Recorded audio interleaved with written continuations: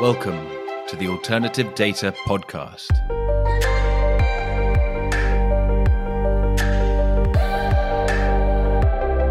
Welcome to the Alternative Data Podcast, powered by Exabel. I'm Mark Fleming-Williams. In this episode, I speak to Tim Lind of the Depository Trust Clearing Corporation, or DTCC. In our conversation, Tim and I discuss the DTCC's key role in the market, the length and breadth of its data offering, and the various phases of development seen in the capital markets. On another note, it was a pleasure to see so many former and future podcast guests at Eagle Alpha last week and at our impromptu drinks the night before.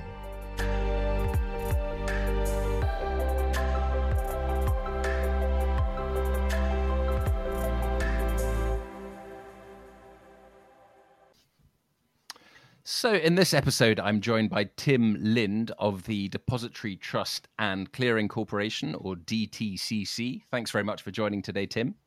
Pleasure to be here, Mark. Tim, I am very interested to talk today about the DTCC. It's one of those cases where it is such an integral part of the plumbing and such an important part of the entire process, but in such a way that it's not showy and doesn't necessarily catch the eye of many. But then you stumble across it, and it's just gigantic. So I've had that with learning about the DTCC, and I'm looking forward to maybe giving other listeners a taste of that today. Yeah, it's fantastic, Mark. I give you credit already for understanding DTCC and what the acronym stands for, and giving us credit for maybe not the sexiest part of market infrastructure, but critical. One thing I like to say is we're the biggest company you've never heard of in capital markets. I'm a Boston guy and have many friends that are traders for big banks or portfolio managers for prominent asset managers, and they've never heard of DTCC. Crazy, isn't it? I mean, come on, who keeps track of everything and the settlement? So anyway, it's nice that you've heard of us. And they would hear. It's like the money markets in 2008, isn't it? They would hear about you when you go wrong. If you weren't there, then suddenly everyone would be very aware of you. Exactly. We're not sure if we like the expression "plumbers of Wall Street" or not, but we know what happens when the drains clog, right? Then you start to think about the mechanics underneath the floor a little bit. So I think you're absolutely right. Why don't we start just giving if you just give a very brief pen portrait of your background in terms of how you came to the DTCC. You bet. So I have somewhat of a checkered history in the data management and market data industry. Started out my world as in custodian banks and capital markets, so a little bit of the operations and the process. But between data management technology to market data companies like Thomson Reuters and the trade processing associated with and the use of reference data in corporate actions, all sort of brought me to DTCC. I used to work at a company called Omgeo, which was owned by DTCC in a joint venture with Thomson Reuters. So I knew many of the executives at DTCC and was lucky enough to come here about 4 years ago. My main role here is that I look after the data services business, which is to say I look after the commercialization of DTCC's data assets. Perfect. And that's exactly why you're here today, and you're the perfect person to speak to.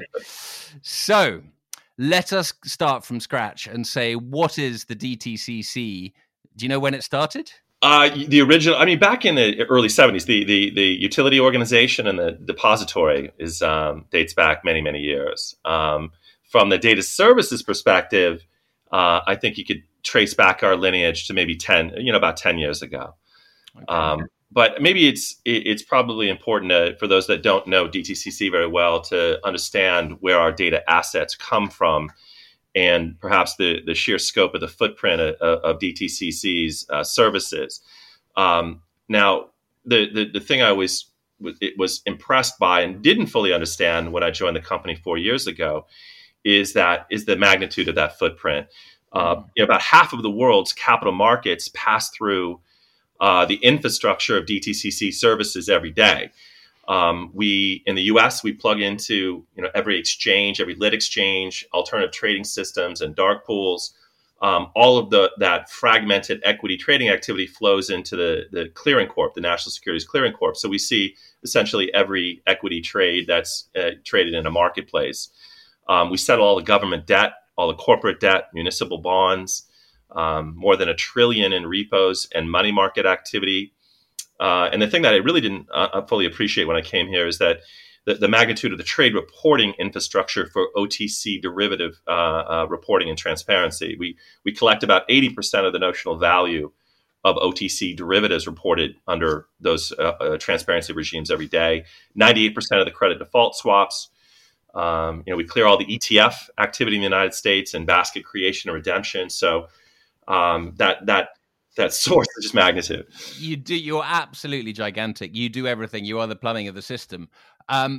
Spelling it out for the uninitiated, what DTCC is if two market players want to make a trade, then they see each other. One is offering a buy and the other is offering a sell, and then they're matched. And then a number of days later, the buyer receives the asset and the seller receives the money. And you're the guys who make that latter bit happen. Is that fair? Exactly. We stand in between from the time two participants meet in a trading platform and agree on those economics of the trade. We step in the middle of that, Mark. We're the buyer to every seller, the seller to every buyer. We are as a central counterparty, a professional collateral and risk management entity. We have one of the largest credit facilities on the planet, and so we guarantee the performance of the contract. So if any single participant fails to meet their obligation, we step in and make sure all their counterparties are insulated from that default. And we ensure that the beneficial ownership with finality, irrevocable, irreversible, is changed on that settlement date. So you get your shares, they get their money, and the world is good. Someone has an asset which they put on the market. Someone else has come to the market and they've made a bid, and there's a match. You step between and you receive the money and you receive the asset and you hold it in trust for 3 days to make sure everything's legit, and then you pass them across. Is that what you mean when you say you're the buyer of every asset and the seller of every and being in the middle? Is that right? Exactly. Essentially, we run a 2-day bank. So we guarantee from the time it's traded to the time it's settled, we see a 2-day cadence right now. So when the two parties meet at the trading venue and give us a corroborating instruction, you're a buyer, you're the seller, you guys agree, okay, we step in. The ownership isn't actually changed until settlement, which is 2 days later. But in that window of time between execution and settlement, we guarantee that those parties cannot back out of a trade or default to the detriment of the counterparty. So that's the clearing process. So that's why you got so much credit, because you need to back yourself against someone putting in a bid and then they lose the money within that 2 days. Thank you for correcting me. I said 3 days before.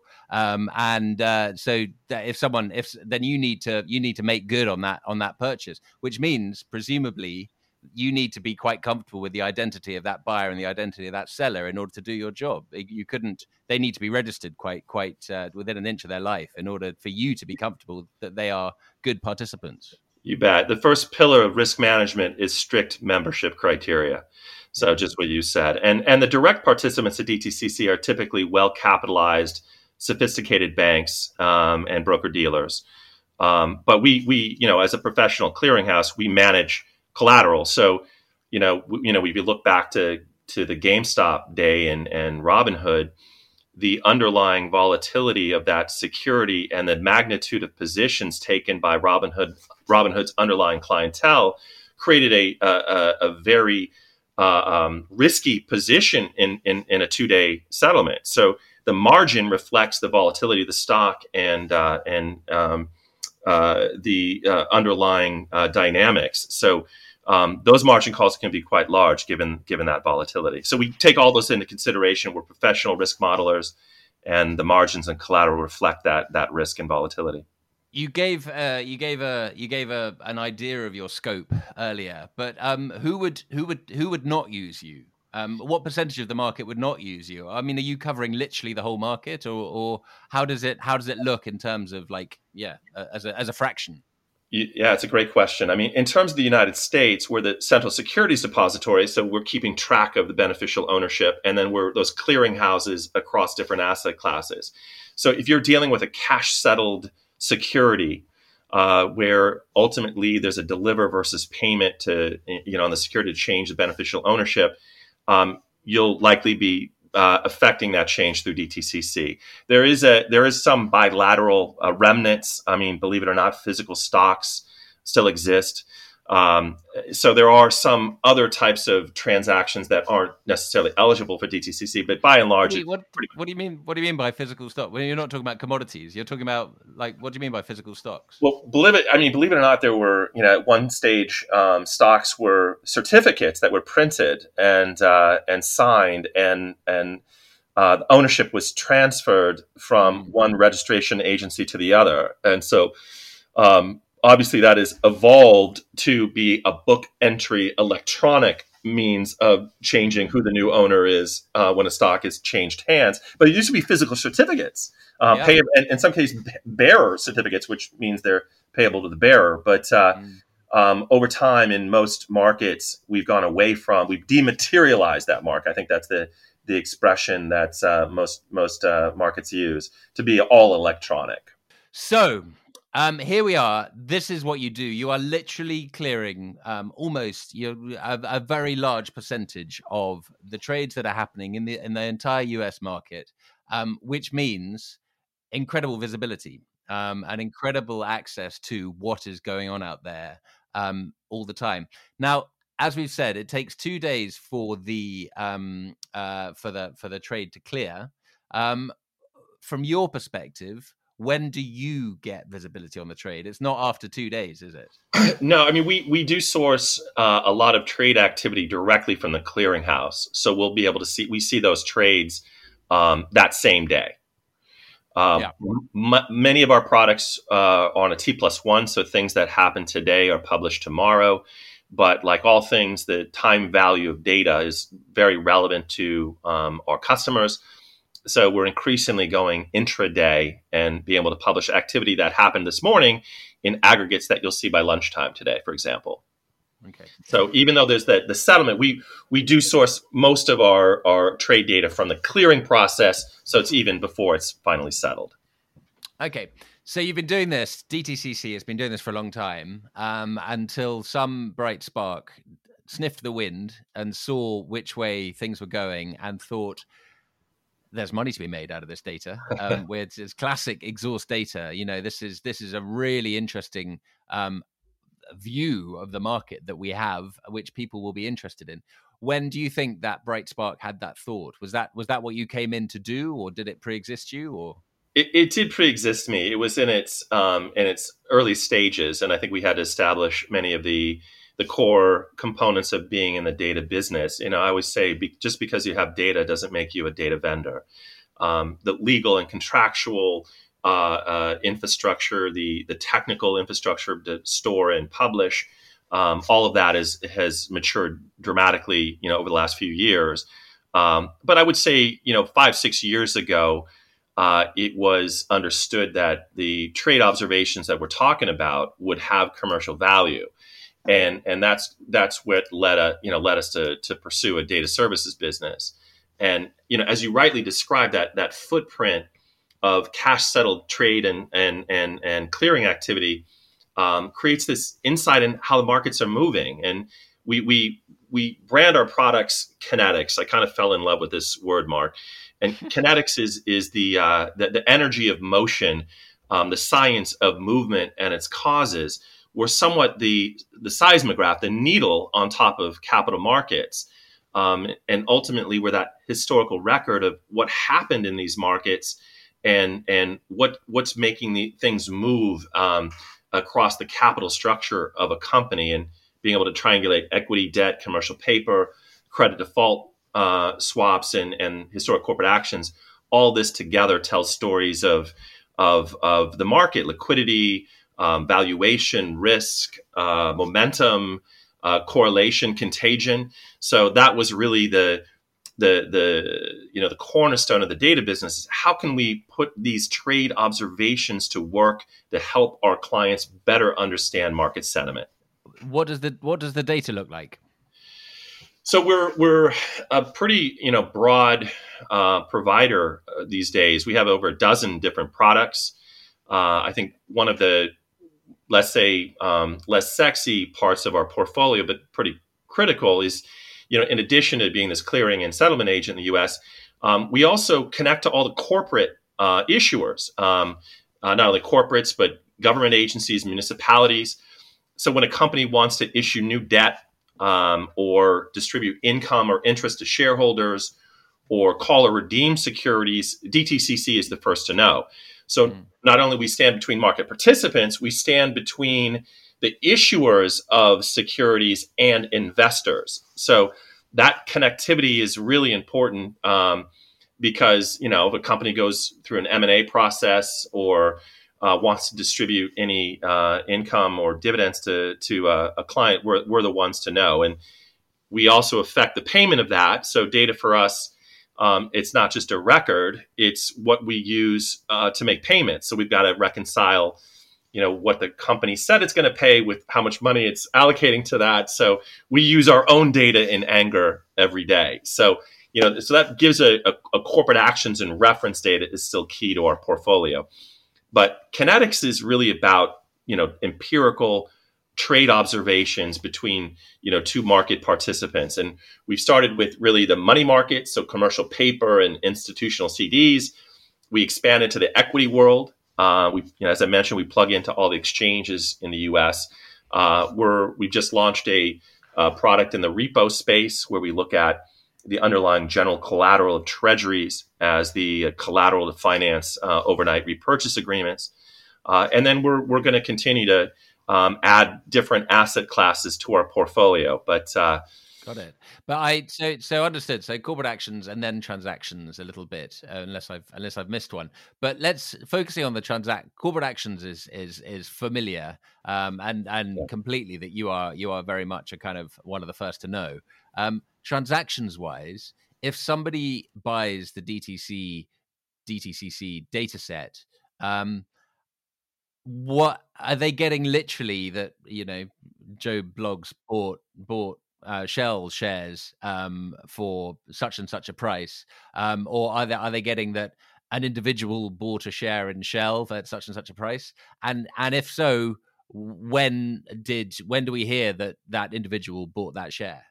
Yes, a great question, Mark. And the cornerstone of our data business is around confidentiality and protecting the privacy of our participants. So at no time can we ever disclose the activity of a single participant or their trade activity, or by inference allow their identity to be reverse engineered.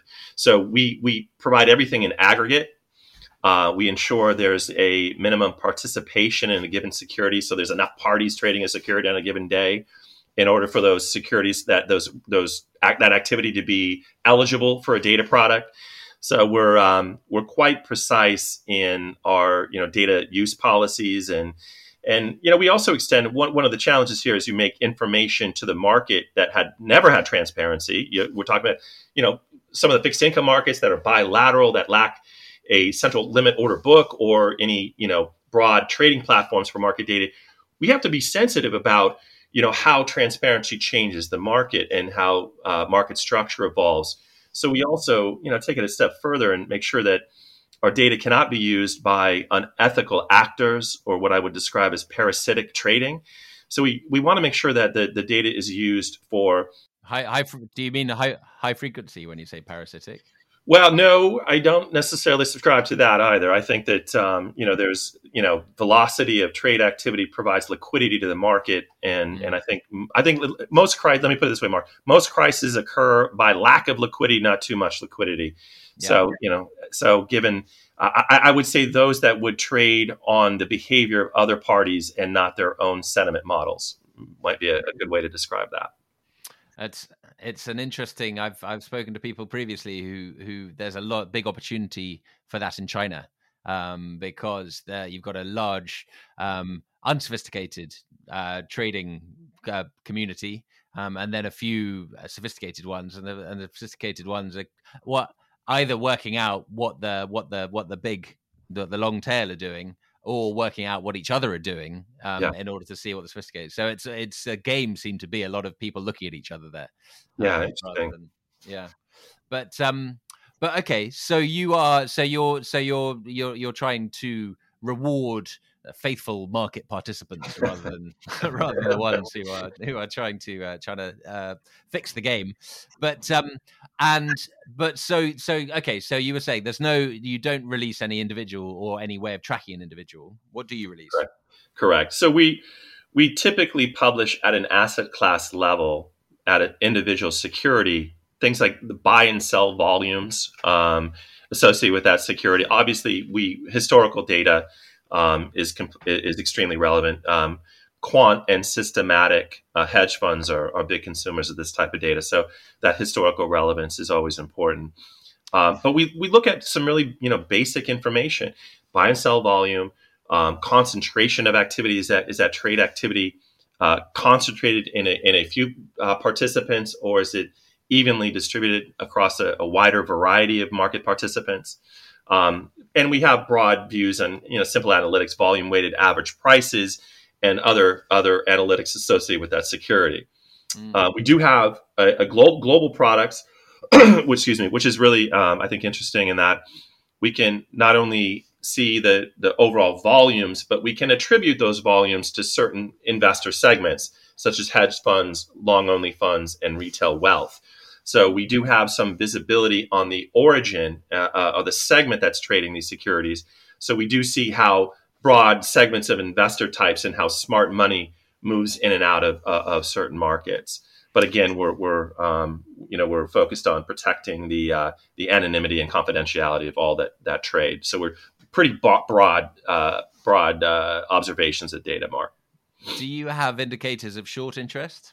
We do. Yeah, that's part of the process at DTCC as well, is that we can see short activity, which is, as you would imagine, as I think your question insinuates, is a very interesting source of data these days. Either for for long only funds that are seeing shorts put onto their portfolio. I think long only portfolio managers hate when short interest ticks up on their securities, as well as evidence of potential short squeezes, where borrowing becomes scarcer, hard to borrow, and so those are also, you can see those kind of leading indicators. If I can't personally, I'm not smart enough, but for quantitative and systematic hedge funds and those that could have the proper models could see evidence of these events in advance. Okay. How long after Joe Bloggs bought his share in Shell will that come out of the data? Or even though you won't see his name or a way to track that it's him, how long after the transaction will somebody buying the DTCC data get that information? In the equity world, we're going towards intraday snaps, so you could see a number of intraday aggregations. I think by and large, most of our clients are looking at that data a day in arrears. So yesterday's activity is being processed today, so they have some insight on what the market may do. Okay, brilliant. So you've hinted at it, but who do you sell your data to? Yeah, that's a great question. So we have with corporate actions and reference data, you have a broad set of operational processes that depend on that kind of information. But when we're talking about the activity-based, the transactional-based, the kinetics products, they're really quantitative and systematic hedge funds are our primary clientele. We do support a lot of indexing. As you might imagine, our data lends itself well to financial benchmarks. And the empirical observations of trade activity from arm's length participants, natural forces of supply and demand are really what benchmark administrators and standards are pushing towards. So index administrations is a growing part of our focus. So they want so someone running an index and is interested in how much. I mean, essentially. Do you think your product essentially is showing how much activity is happening in an asset in a given time? Yeah, exactly. Let me give you. Go on. Sorry. But please. so someone creating an index might be shaping their index around the most popular stocks or assets. Exactly. I mean, I'll give you a perfect example. In the as LIBOR is meeting its final, demise, let's say, the world is looking for a proxy for short-term interest rates. And there's a number of different providers that have gone index providers that are entering that and looking for a proxy on credit sensitive rates that also show some future value of money. But LIBOR wasn't just it did describe the future value of money, and there was a credit component built into it. So we have $110 billion of commercial paper observations every day. So you could see what banks are willing to finance, short-term lending at. So it's an excellent process, probably a deeper market than the interbank lending world. So that type of data in that kind of volume with that kind of integrity is the type of input that a LIBOR fallback benchmark would consider valuable. A lot of these things of what you do sound like a kind of a government function in terms of you are making the market work essentially, and it's kind of like it's a utility almost. In terms of that, I mean, if you start, you are as you say, you're very well placed to be defining or presenting a potential LIBOR number, but isn't there a risk of that putting quite a lot of power into the hands of the DTCC in the same way that that did for LIBOR? It's a private company, isn't that a bit dangerous? Well, we're certainly non-exclusive with the parties that we provide data to. So we're not going to be a singular answer to that. It is not our intent at this point to create proprietary indices on our own.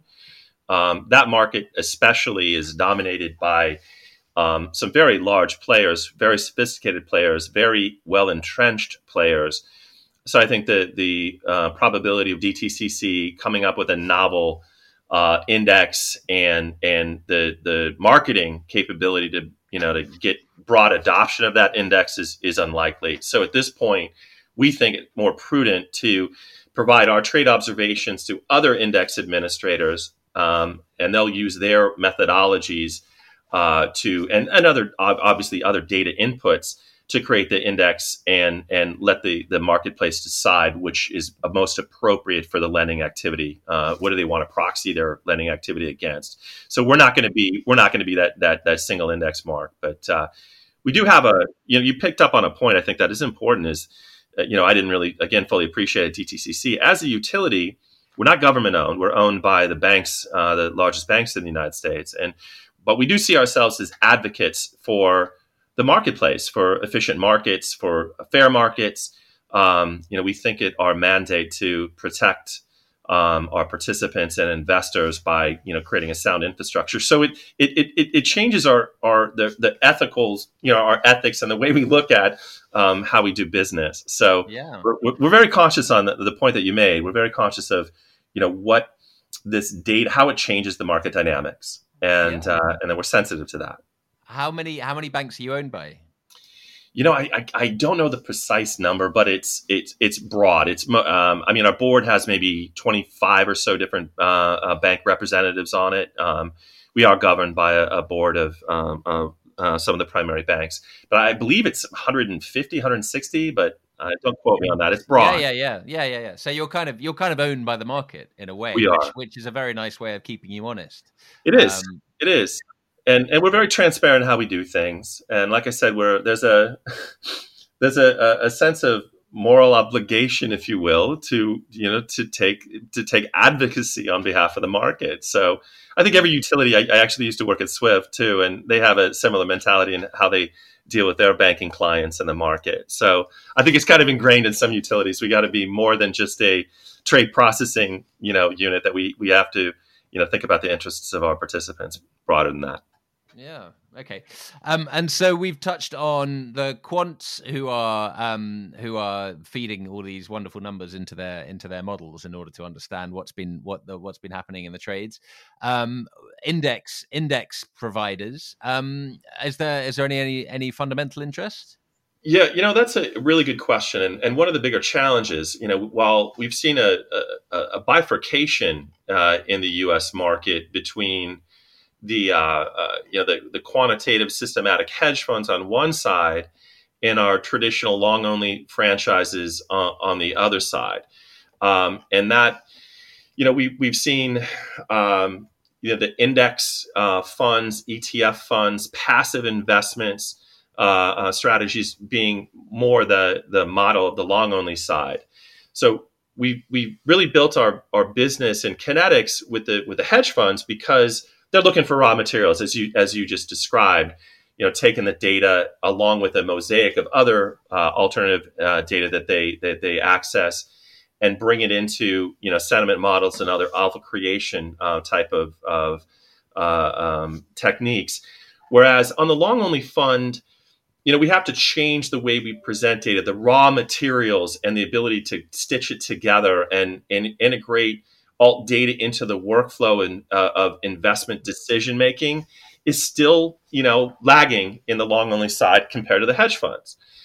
So we're going to have to create better visualizations, better connectivity, better analytics platforms, so a portfolio manager or risk officer can see when certain thresholds are tripped, to alert them to investigate something, as opposed to the really hardcore quants on the hedge fund side that are using these to make decisions, investment decisions, in an automated way. Do you think that is it partly a product of? So is it that at the moment the quants perhaps are using you in a rapid way, in terms of the fact that you can say what's been happening today in the markets means that fast trade's going to happen, and it can be really of the moment, and perhaps a fundamental long only investor might be taking a slightly longer view, and actually what happened today isn't quite as relevant as over a longer period. Is what you're saying, that potentially you need to be thinking of ways to show the longer tail of your data and presenting kind of months and years worth of the data in order to play into that longer thinking horizon of a fundamental investor?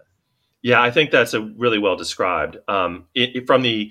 From the long only side, forecasting. Yeah, I've heard this expression: the difference between forecasting and nowcasting, and where the long only funds are like trying to forecast value and see returns at a longer horizon. Hedge funds are more into nowcasting and looking for short term, pricing anomalies and how to take advantage of certain market dynamics. So their horizon for alpha generation may be shorter. The number of securities they trade will be broader. Their understanding of the fundamental dynamics of those securities for the hedge funds will be less, as opposed to the fundamental side, which is deeper into a narrow range of securities. And so we have to, and which is exactly the challenge we have, is to connect data better to give them the long only funds alerts when things are changing. Right, when a short squeeze is potential, or there's short interest on your securities, or other types of Z scores and other statistics where a factor is fallen out of its natural mean a little bit, and something that you should pay more attention to. So I think for the long only side, we're more alerting them to a potential risks. Exactly. And something you got to pay attention to, and then their fundamental skills will kick in. But I tell you one thing that's we've seen in my career here in Boston is 20 years ago, 25 years ago, when mutual funds marketed their services, they talked about performance, and their rock star portfolio managers were even part of their marketing campaign. Now it seems buy side are more inclined to, the long only side, more inclined to compare their expense ratios over their performance numbers. And so, I do imagine as more data becomes available, as technology and tools become more ubiquitous, that the long only funds will look to complement their passive and index strategies with more dynamic use of data, lest they become purely transactional, right? And listen, I'll get you into an ETF product cheaper than anybody else, but I'm not going to make decisions on where the market's going. I'm not going to be a discretionary manager. So I do believe in a vibrant discretionary buy side, Mark, and I'm hoping that that we'll find the ways to support the long only mentality as you just described. The active empire will strike back. Let's hope so. It's usually a business about performance, right? I invested for returns. Yeah, completely makes sense. I think, Tim, that we've just done. I think we've just done the past, present, and future. I think. I think hidden amongst that conversation, I think we've covered it all. Is there anything we haven't covered that we should have? Well, I think there's some of the market dynamics that we're seeing besides the ones we just talked about, and I have a friend who describes this really well as we're somewhat seeing the fourth generation of technology in this quantitative revolution and using data for investment decision support and trading. And the first, we had market data. That was the first generation. The second, electronic trading through exchange models. The third, you mentioned earlier, high frequency trading and smart order routing. And the fourth is really the entrance of things like frictionless trading by retail players and the frictionless, commissionless, gamified participation, especially in the equity markets. So, I think we're seeing a lot of dynamics that are going to change our clients' perspective on how markets work. We could trace the history of equity markets back 80, 90 years at least. But I would argue over the COVID period, we saw more dynamics in the most mature market, equity markets, that we've seen in any 2-year period in our history. And a lot of these, the Robinhood and retail applications are changing everything. So now we have to understand how retail is changing these market dynamics. I'm with you on the first and second. So your first one was just trading, essentially. The second one was electronic. The third one was high frequency. High frequency, you don't hear so much about these days, and potentially it's because the market has just consumed it and moved on, and now it's just taken for granted type thing. So it becomes part of. The fourth one, being retail, there is a possibility, is there not, that it was a 2021 phenomenon as a result of stimulus checks and whatever, and a kind of a coming together of Reddit notice boards and Robinhood kind of, but also it was perhaps of its moment, and there is a possibility that we're potentially geopolitical movements in the market might blow up investors like that who suddenly find that actually things can go down as well as up. So I mean, as always, it's very hard to call a wave when you're in it, but there is a risk that it wasn't a wave, it was a ripple, the fourth one. Yeah. No, I think I think you pose a pretty strong argument there. But we are seeing other changes, and it's certainly a challenge for regulators to get their hands on whether pay for order flow is a positive or negative effect in our markets. Certainly, it's given access to capital markets to communities that never had access to that, and I think you'll see things like fractional purchase of fractional shares. Listen, I have $20 to invest. Give me a fraction of that company. And we'll need the systems to account for that kind of fractional ownership. So we do see continued events that would lead us to believe that the retail genie is not going to be put back in the bottle anytime soon. The other piece of evidence I'd argue is, I look at my children, and my sons particularly have a risk appetite that we didn't have at their age, and certainly an awareness of equity markets that we didn't have.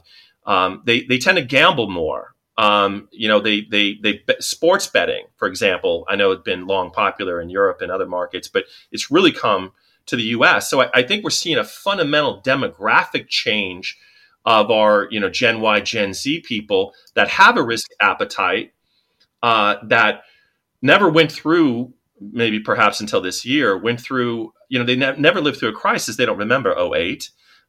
So the markets are just something you put money in and it grows, be it crypto, be it regular assets. So I think the force of retail investors can be a good thing in that it unlocks capital. People that were putting money into, a money market account or a savings account and earning nothing are now, their capital is flowing into the marketplace as well. I think that's a good thing.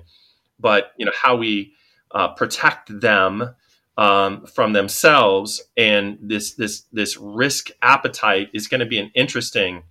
It'd be interesting to see how it evolves. So there's a lot more money waiting on the sidelines, ready to pile in. So I've had Quiver Quantitative on this podcast before, and their vision, their dream, which they're already on the way to achieving, is making alternative data available to the retail investor.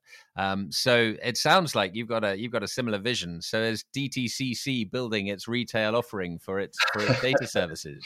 Well, I would describe it as we want to understand the dynamics of retail participation on the equity markets and where, because they don't necessarily behave like regular institutional players. You mentioned it, social media fueled Reddit chat rooms, and pursuing other than investment strategies not driven towards future expected cash flow, but driven towards either social outcomes or whatever cause they're trying to champion. So it's hard to understand how they will drive markets, but they are driving them. That used to be less than 10% of volume. Now some estimates are greater than 25%. So we're looking at try to separate the retail component of activity from the institutional component. And we're not necessarily looking to serve retail investors, but we're looking to serve our institutional clients and let them know when retail participation is growing in a particular issue and how that may affect valuation, risk, and outlook.